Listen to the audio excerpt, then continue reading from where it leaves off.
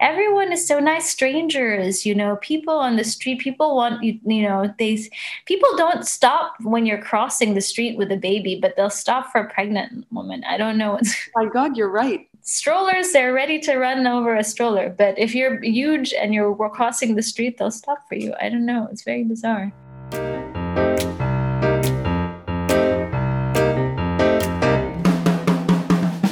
Welcome to another edition of Mommy's Happy Hour. I'm Hiba Shanbo. I may not have expected it, but motherhood was and is the most challenging thing I've done to date. After a long struggle with infertility, I had my twins at the age of 41. 2.5 years later, here we are, and I'm curious to figure out what advice and what theories have worked for mothers, catch up with them, and occasionally vent about the things we deal with daily. I'm joined on the show today by my friend Kaz Castillo, a relatively new mother. Her son was born in December of last year, and he just turned a year old last week. Yeah, I'm a little bit in shock, actually, because time goes by so quickly with a baby. And, all these months I've been tagging myself as a new mom, and suddenly I realize I'm not that new. It's like it's 1 year, so that's he's not a newborn anymore, and he's changing so much right now. So it's really crazy, the growth exponentially. She's a yogi and a teacher who runs a Mysore dedicated Ashtanga program out of Noon Center in Zamalek, Cairo. Since the beginning of her yoga journey, all the way back in 2006, she has taught and practiced all over the world and now currently lives in Cairo. We'll talk about that in this episode, the fact that she resumed her practice very early on into motherhood, the fact that last summer she traveled extensively with her 6-month-old son, much to my awe and disbelief, and discovering what she calls baby minutia, all the things that you only discover you need after having your baby. By the end of December and January, there was all this talk of COVID, and by February, things were changing. So in the next few months, you would hear from a lot of people, obviously people who aren't at any risk, thinking, it's so amazing to have all this time. I have a friend who learned a new language, and time to be you'd get posted, time to get creative. And I'm just like, I don't have time. I have a lot of time because I can't leave the house, but all of this time is occupied by minutia, baby minutia, bottles and diaper change and feedings. And when you're feeding a newborn, it's like you're feeding constantly. And Yeah. when you're having trouble breastfeeding, it's like you're feeding literally constantly. So it was a crazy time. And really infuriating when people were like, this is the time to do something new. I'm like, can't even shower. I would like to shower. Oh my God, I think I was constipated for that whole first year. I barely had time to go to the bathroom. So long, I still have that issue, which is really terrible, and I know when I'm going to have a bad day is when I've missed that window. Missed the opportunity. I know. Oh my God. Yeah, no. For me, that first year, I barely had time to go to the bathroom, and I barely had time to take showers. I've gotten to the place where I was like, I just, I cut my own hair at some point because I wasn't going to a salon during the quarantine. And I couldn't take it anymore because it was just getting so tangled because it would take me so long to shower. It was ugly, And now things are much better. Things are there's more space. It's amazing how you can go from that point where you're literally not sleeping, you can't shower, you have no personal time to now. I still don't have that much personal time, but I can shower. Maintain a certain amount of hygiene. Yeah, I think you become a little thick-skinned. Now it's like the kids are they'll find you wherever you go now. It's like they walk in, they're touching things. Before you're always so worried, oh my God, this is going to fall. And you're like, whatever, break it. I don't care. No problem. Yeah, I'm still there. He's right now, everything that's electrical is just, I don't know how he knows, even if it doesn't look like it's plugged in, he wants to touch it. And so it's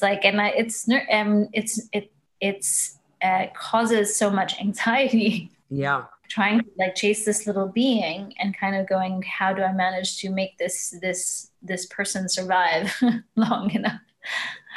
to get through the age where he's not going to want to, put something electrical in his mouth. But like in between all of those anxiety filled moments, you have those moments like, oh my God, that's so cute. Did you hear what he said? Yeah. Of course, there's the so cute and just like, and the bubbles of love, those moments where you're just filled with just so much love and awe. Speaking of your yoga practice, you started up again quite early on, right?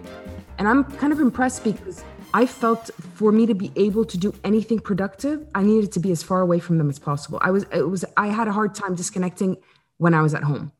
So when did you get back into your yoga practice? I think I waited for 2 months. So on the second month, when you have natural childbirth, the recommendation is to wait for 1 month. And then in my case, I waited a second month because I was just really tired. I was super, super tired the first and second month. And then when I started to feel more recovered, I was sleeping better. I thought I would start, and I didn't start consistently. It would be like on the days that it felt like I had space when he was napping, or in the beginning, he's not moving so much, so you can lay him down. And those moments, usually naps, or when he's like, playing with whatever, I would take that like hour. Sometimes less, 30 minutes. Many times I would get interrupted because he would wake up or want to feed. And it is what it is. You just kind of do what you can. And it was slow. It was slow for me to come back on the mat. I felt very depleted. And I felt very like I was in a very different body from when I last was really practicing. Yeah, because you didn't practice during your pregnancy that much, did you? Yeah, I did, but it was very modified. And, I had these delusions of grandeur that I would be like one of these like super yoga moms that would be like practicing straight through the pregnancy. And the truth is like, when it came to the time, like the recommendation is the first trimester, you don't practice at all. And people interpret that in different ways. First trimester, I was like in negotiations with my husband because I really wanted to practice.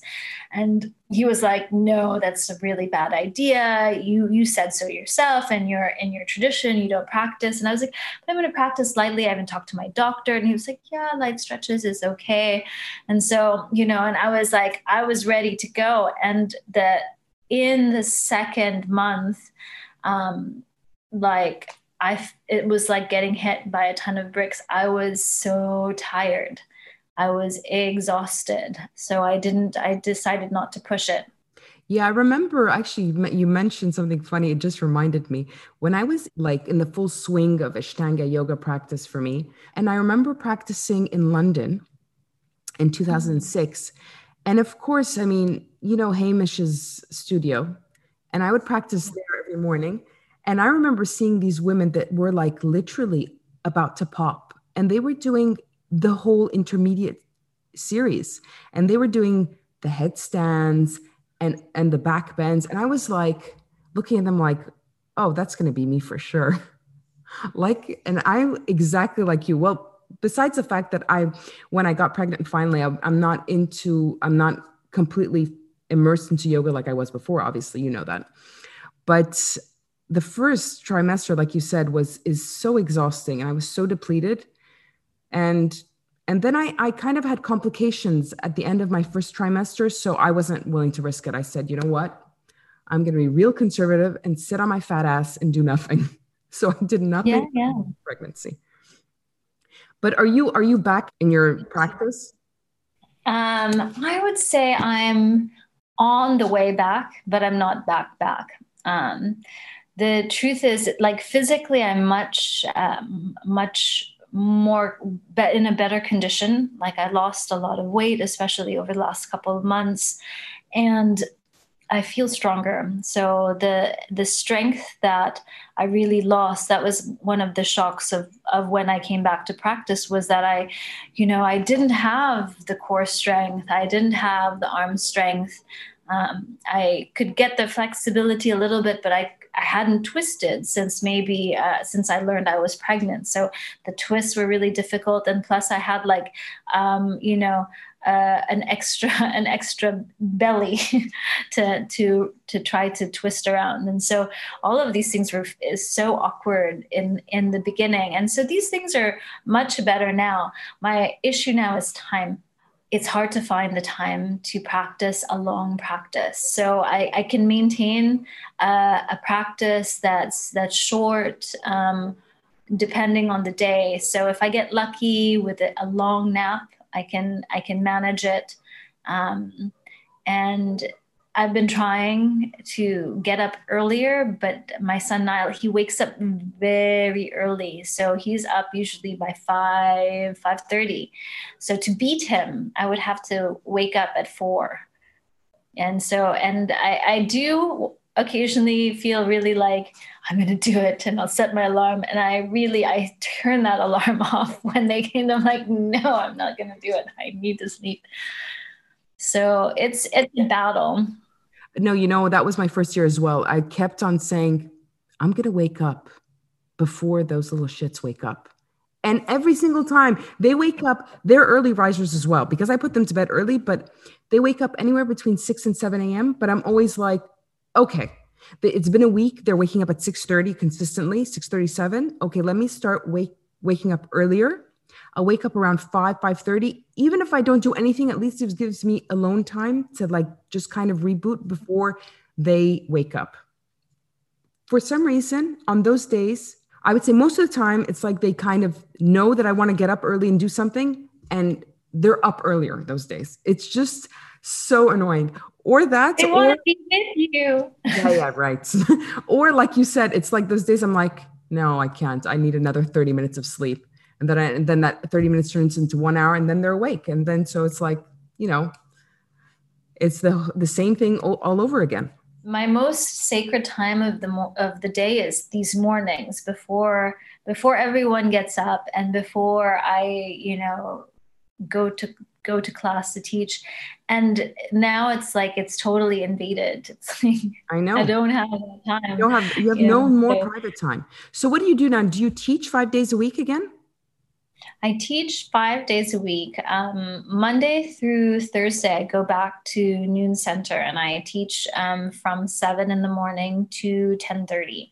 And then usually I'll do a private for an hour before I come back to Maadi, and I take over the childcare from my husband. So your son is with your husband in the morning when you leave? Yeah, he's freelance, so we're lucky in that way. I think this is not going to hold in terms of like, this is not a sustainable plan in the end, because he ends up being really tired and unable to do as much of his work. So I don't know, but right now it's what we're doing, and I'm glad, because it's allowed him a chance to be more proactive, to learn how to do things that maybe he wouldn't have had to learn if we had help. And also they're really bonding. So Niall doesn't miss me when I go away. So it's nice, and he's happy when I come home. On Fridays, I have an hour and a half class, which sometimes I go to Zamalek for, and other times I'll do it online, which works really well. So I would like open the door and be like, I'm back. Yeah, I know. Obviously, it makes a huge difference with the commute as well. For you, especially. It's weird, because it's kind of a killer in terms of, gosh, it takes so much time away from the baby. But at the same time, I'm lucky, because the rest of the day I'm at home. So I have that, it is a flexible schedule.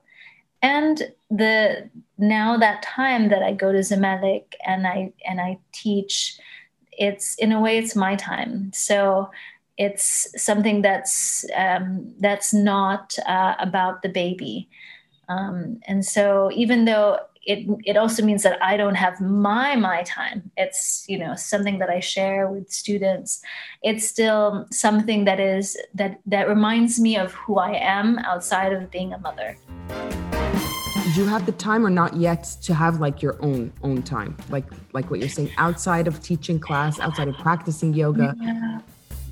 Once in a while, because of our childcare situation, and we're sharing taking care of the baby, it doesn't happen that much because I have like this very not super full, but it's a robust teaching schedule. It means that the rest of the time I kind of take over with but and I'm very happy to, but it means that I have no personal time. I think I'm getting to a place now that he's older and he's getting used to other people. We'll be able to I'll be able to have time hopefully in the future, very near future. Yeah, I think that happened to me around the year and a half mark, where I was kind of comfortable enough to leave them a little bit more on their own and to do my own thing. Before that, if I ever did leave, I kind of felt anxious. So it was just kind of never that great. That's exactly how I felt when I was in the beginning. I felt very protective of my own personal yoga practice, and I wanted to, that this is my time. And I found that when I was very strict with that, it created a lot of tension. The first years, it moved so everything happened so fast. I wouldn't want to miss too much of it. It doesn't those are the formative years. So it's like I used to have that kind of thing. Like I want to spend time with them, but I think I'm going to go crazy if I spend too much time with them. I need my own time. But I think I think I found that balance around a year and a half. But before that, I had a hard time letting go. How did you manage that for yourself? Did you take little steps? I'm curious. I think what it was, after a year and a half, I was exhausted. I was kind of getting out of my depression. So I was like, if I don't make time for myself, I will probably have a nervous breakdown or something. So it's kind of, I did it because I realized that it's not necessarily making me a better parent by being there all the time. I also want to cultivate that kind of independence in my own kids. So I don't want them to be completely attached to me. I realized the year and a half mark that me being there all the time is not necessarily a good thing for them or for me. It's not making me a better parent, and it's not making, I don't know. I feel like sometimes you feel like you need to be selfless when you're a mother. You need to just give everything to them. When I started getting that balance, it got a little bit better. I felt like I was more patient and better. Good. So I noticed something which I really, really, really admire. You and your husband, you guys have been going on these great, amazing trips, like the White Desert, and you take your son with you. How is that? Because for me, thinking of traveling with those munchkins is like makes me go into like serious anxiety overload. How do you do that? How does that work? One thing was that, it didn't come easy because basically my husband, he has some collaborations in Dahab. So he proposed at some point in the summer that we go to Dahab. And I was like, this is like, it almost blew my mind. I was like, I need to bring like so much stuff. And so we decided to do a month in Dahab. So I packed so much stuff. I packed everything that I thought I could possibly need, and then we went, and actually in the end, we stayed another month. And then I didn't have the things that I needed because he was like a different size by that second month. And so a friend sent clothes, and that experience really helped me realize that it was going to be okay. That it had some difficulties, obviously, but it made me realize that he was, at least for now, very easy to travel with. He wasn't a cryy baby. He slept well in a moving vehicle. We would take precautions as well. When we traveled to Dahab, we left at the time early morning so that he was still sleeping. And so we would spend that part of the time in the car while he was sleeping. And then he woke up, it was not that long. And stuff like that. When we were in Dahab, we went to Nuweiba, and that was like a challenge because we stayed at a camp, and we didn't have our own bathroom. And I was like, gasp. I was like, how is this going to be with this baby? And we're still, we're still bottle feeding. And we were just there a couple of days, but actually it was super okay also. So I think these experiences really taught us that we can move with this baby. He's nice enough, cooperative enough to do it. I mean, he has some limits, but he's a little bit travel ready. And so another part of that story is that I did a retreat while I was in Dahab, and at the time, I had this baby, and so I kind of integrated Wa'em and Nile into the retreat. We moved into the hotel together, and sometimes they were there and sometimes they weren't. And we did like a big trip into the desert, and we brought him and all of these. So these kind of experiences made us realize that we could still do these things with some adjustments if we did them together. So Wa'em being a part of these trips is really important. I don't think I could do it by myself, or maybe I could do it with help, but so it's nice. It's been nice to kind of do them. And then when the opportunity came to teach a retreat in the White Desert, and Wa'em was on board, we thought, okay, we'll bring the baby. It was interesting because I think he was the youngest baby to go in a 4x4 and go like on the sand dunes, and so we took him on an adventure, and God bless him. He was kind. He was kind about it. What were the difficulties? I think it's hard to keep a baby in a car seat for a very long time.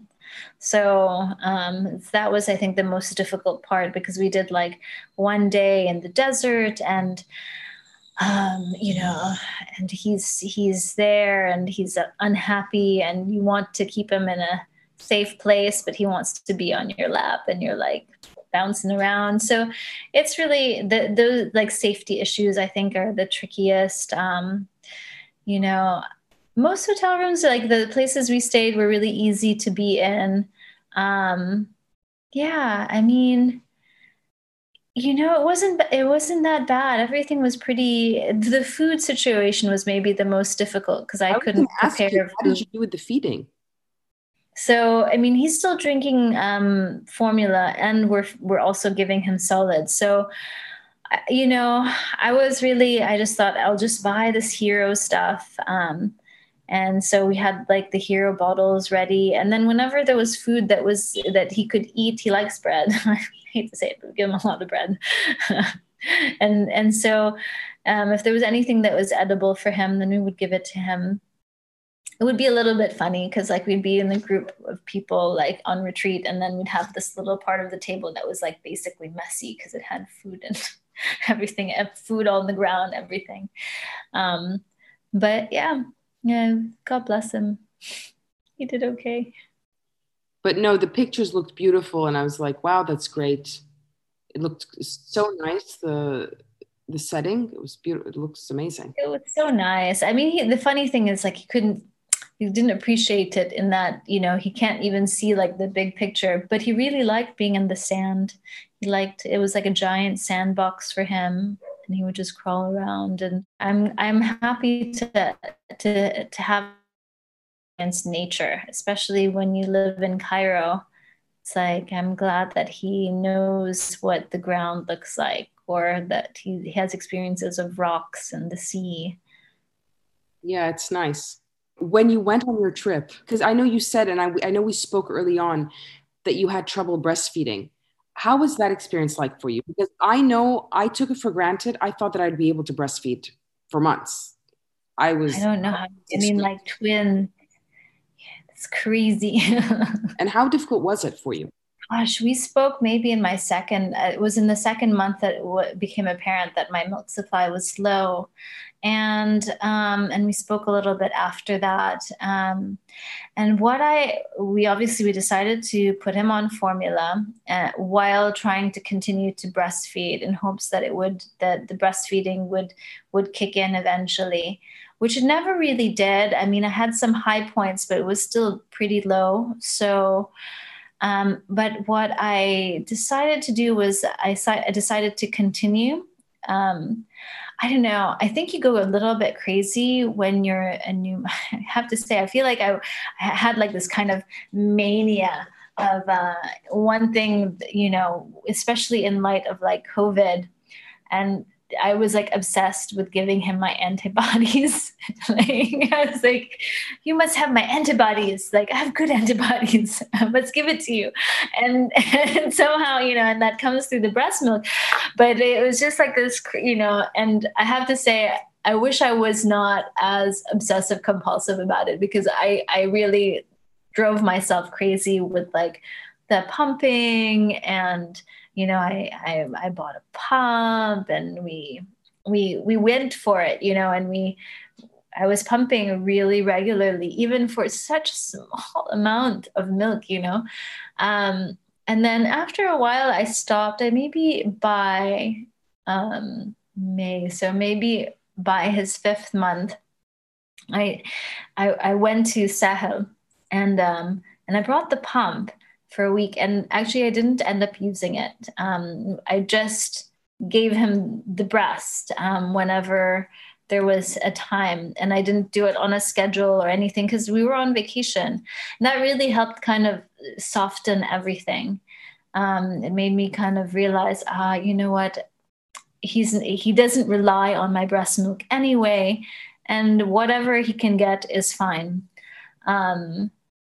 So what we've continued to do is basically just comfort feeding. Like when he really wants comfort, not so much food, he goes for the breast. So when he's ill, he tends to want to suckle. Yeah, I don't really know if there's anything. I don't know what's happening. Like he likes it. Sometimes I used to feel bad. I'm like, oh, poor thing. It's so boring for him. He just puts him to sleep, but I mean, in a way, it's like my magic, like my magic tool. I'll be sad when it's gone, because it's just like this instant, like. Yeah. Oh, that's great.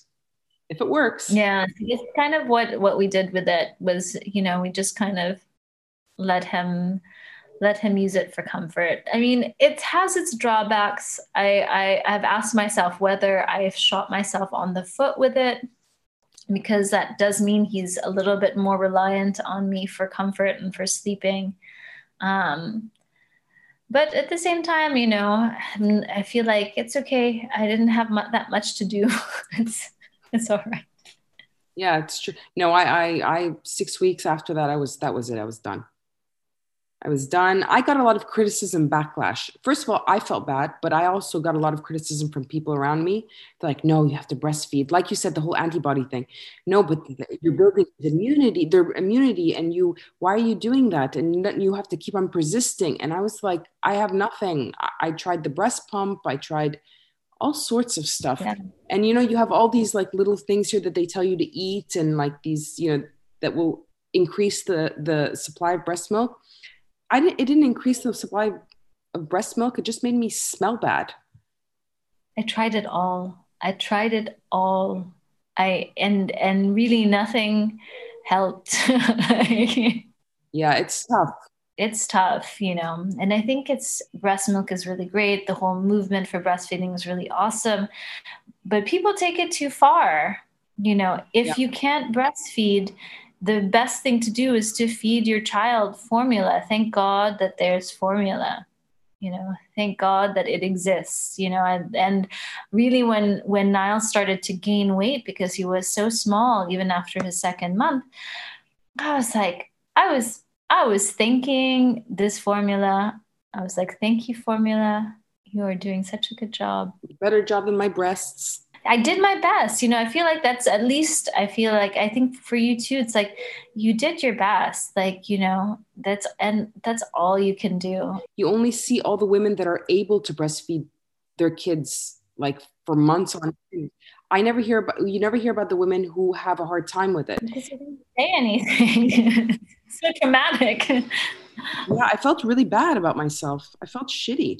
It's so terrible. I think it's like that's what's funny about the pro breast milk movement. It's like they take it too far. Like the whole like it's great if you can lactate, and like the whole La Leche movement, but it's like, come on. Like, I remember when I was so bummed and I was talking to a friend who just had a baby, and she had difficulties, but she had managed to breastfeed. And she was like, you know what? Fed is best. Like, fuck what they say about breast is best. Fed is best. Like, you want to just make sure that your child is nourished. Yeah. And however way that happens is the best thing. So you're coming on to a year. Any advice that you would give to mothers to be? I would say like really relax. My biggest advice, if I could do it all over again, in the pregnancy anyway, is to really like enjoy the pregnancy. I wish I felt like I didn't enjoy it, you know, as much as I could have. Like I felt like I was worried like a big chunk of the time, and then if not worried, I was thinking about so many things, you know, and I didn't just get to enjoy being fat and and wobbling around and taking and having the you know, it's like when you're pregnant, everyone gives you a lot of slack. It's so nice. Everyone is so nice. Strangers, people don't stop when you're crossing the street with a baby, but they'll stop for a pregnant woman. I don't know. Oh my God, you're right. Strollers, they're ready to run over a stroller, but if you're huge and you're crossing the street, they'll stop for you. I don't know. It's very bizarre. Yeah, you're right, actually. And I guess for like the new moms, I mean, I never regret it, but I sometimes think, wow, life was really good before. So, you know, I think in that way, like, you know, and I will share this with anyone who is thinking about having a baby. It's like, enjoy your life before you have the baby, because your life is about to really change, and not in any really terrible way, but it just changes so drastically. So even the pregnancy, like, enjoy that private personal time, do things for yourself. Even the bad stuff. Like now I feel like I can laugh when I look back at it. At the time I didn't find it funny at all, because I felt like this like crazy monster, you know, smelly person. I know what you mean. And now it's like, oh gosh, you know, I feel like it's all really good. Like, and whatever that journey is, I think, you know, whether it's a difficult situation or whether it's easy, it's all really special, because like in the end you have this amazing gift of life, you know. Maybe you'll get that second time around where you can enjoy it. We'll see. I mean, I'm 44 now. I just want, I mean, I'll share this with you and the world. I just went to see my doctor, and, you know, and it's possible. And we'll see. I mean, the thing is, it's like sometimes I feel like so much in the fence about it, because it's been so hard to, I mean, not so hard, but it was like, it's such a leap to have a baby. And you just to think about having 2 babies, it's like, wow, that's just blowing my mind right now. And you did 2 at one time, so I can't even imagine. I'm going to just take it a step at a time and see what happens. In any case, we've got one now, and he's super cute. You guys are so cute. So cute. Yeah, but you only see the cute stuff, you know, in the pictures that people post. You know, like the really nitty gritty stuff, when you're like, you know, there's shit all over the place and he's running around. You're like, ah. But you know what? For some reason, even those really terrible moments, and you want to kill them and you want to kill yourself, and somebody takes a picture and you're like, and you actually look so happy in that picture, and you're like thinking, wow, I really wanted to kill somebody in that picture. And it's like, I'm sure people looking at this picture are like, oh my God, you look so happy. I'm like, I don't think so. But maybe the baseline of everything with having a child is that you are happy, even when it's tough, you know? Honestly, I love this episode because the ups and downs of the first year of motherhood don't get acknowledged nearly enough. We all have a tendency to feel completely inadequate when we scroll through those picture-perfect moments captured on Instagram by other mothers that make you feel like you're the only crazy mother out there who's experiencing some major obsessive-compulsive disorder. And a conversation like this reminds me and all other mothers out there that we're not alone, and that most mothers have to deal with a considerable amount of shit. And that's why we're here, to talk and vent about the things we deal with daily, the good, the bad, and the ugly. Thank you for joining me on Mommy's Happy Hour. I'm your host, Hiba Shanbo, and our producer is Chirag Desai. If you're enjoying this, please leave us a review in your podcast player and give us a shout out on social media. And don't hold me on this, but hopefully I will join one of Kaz's yoga classes next year. Fingers crossed. See you in 2 weeks.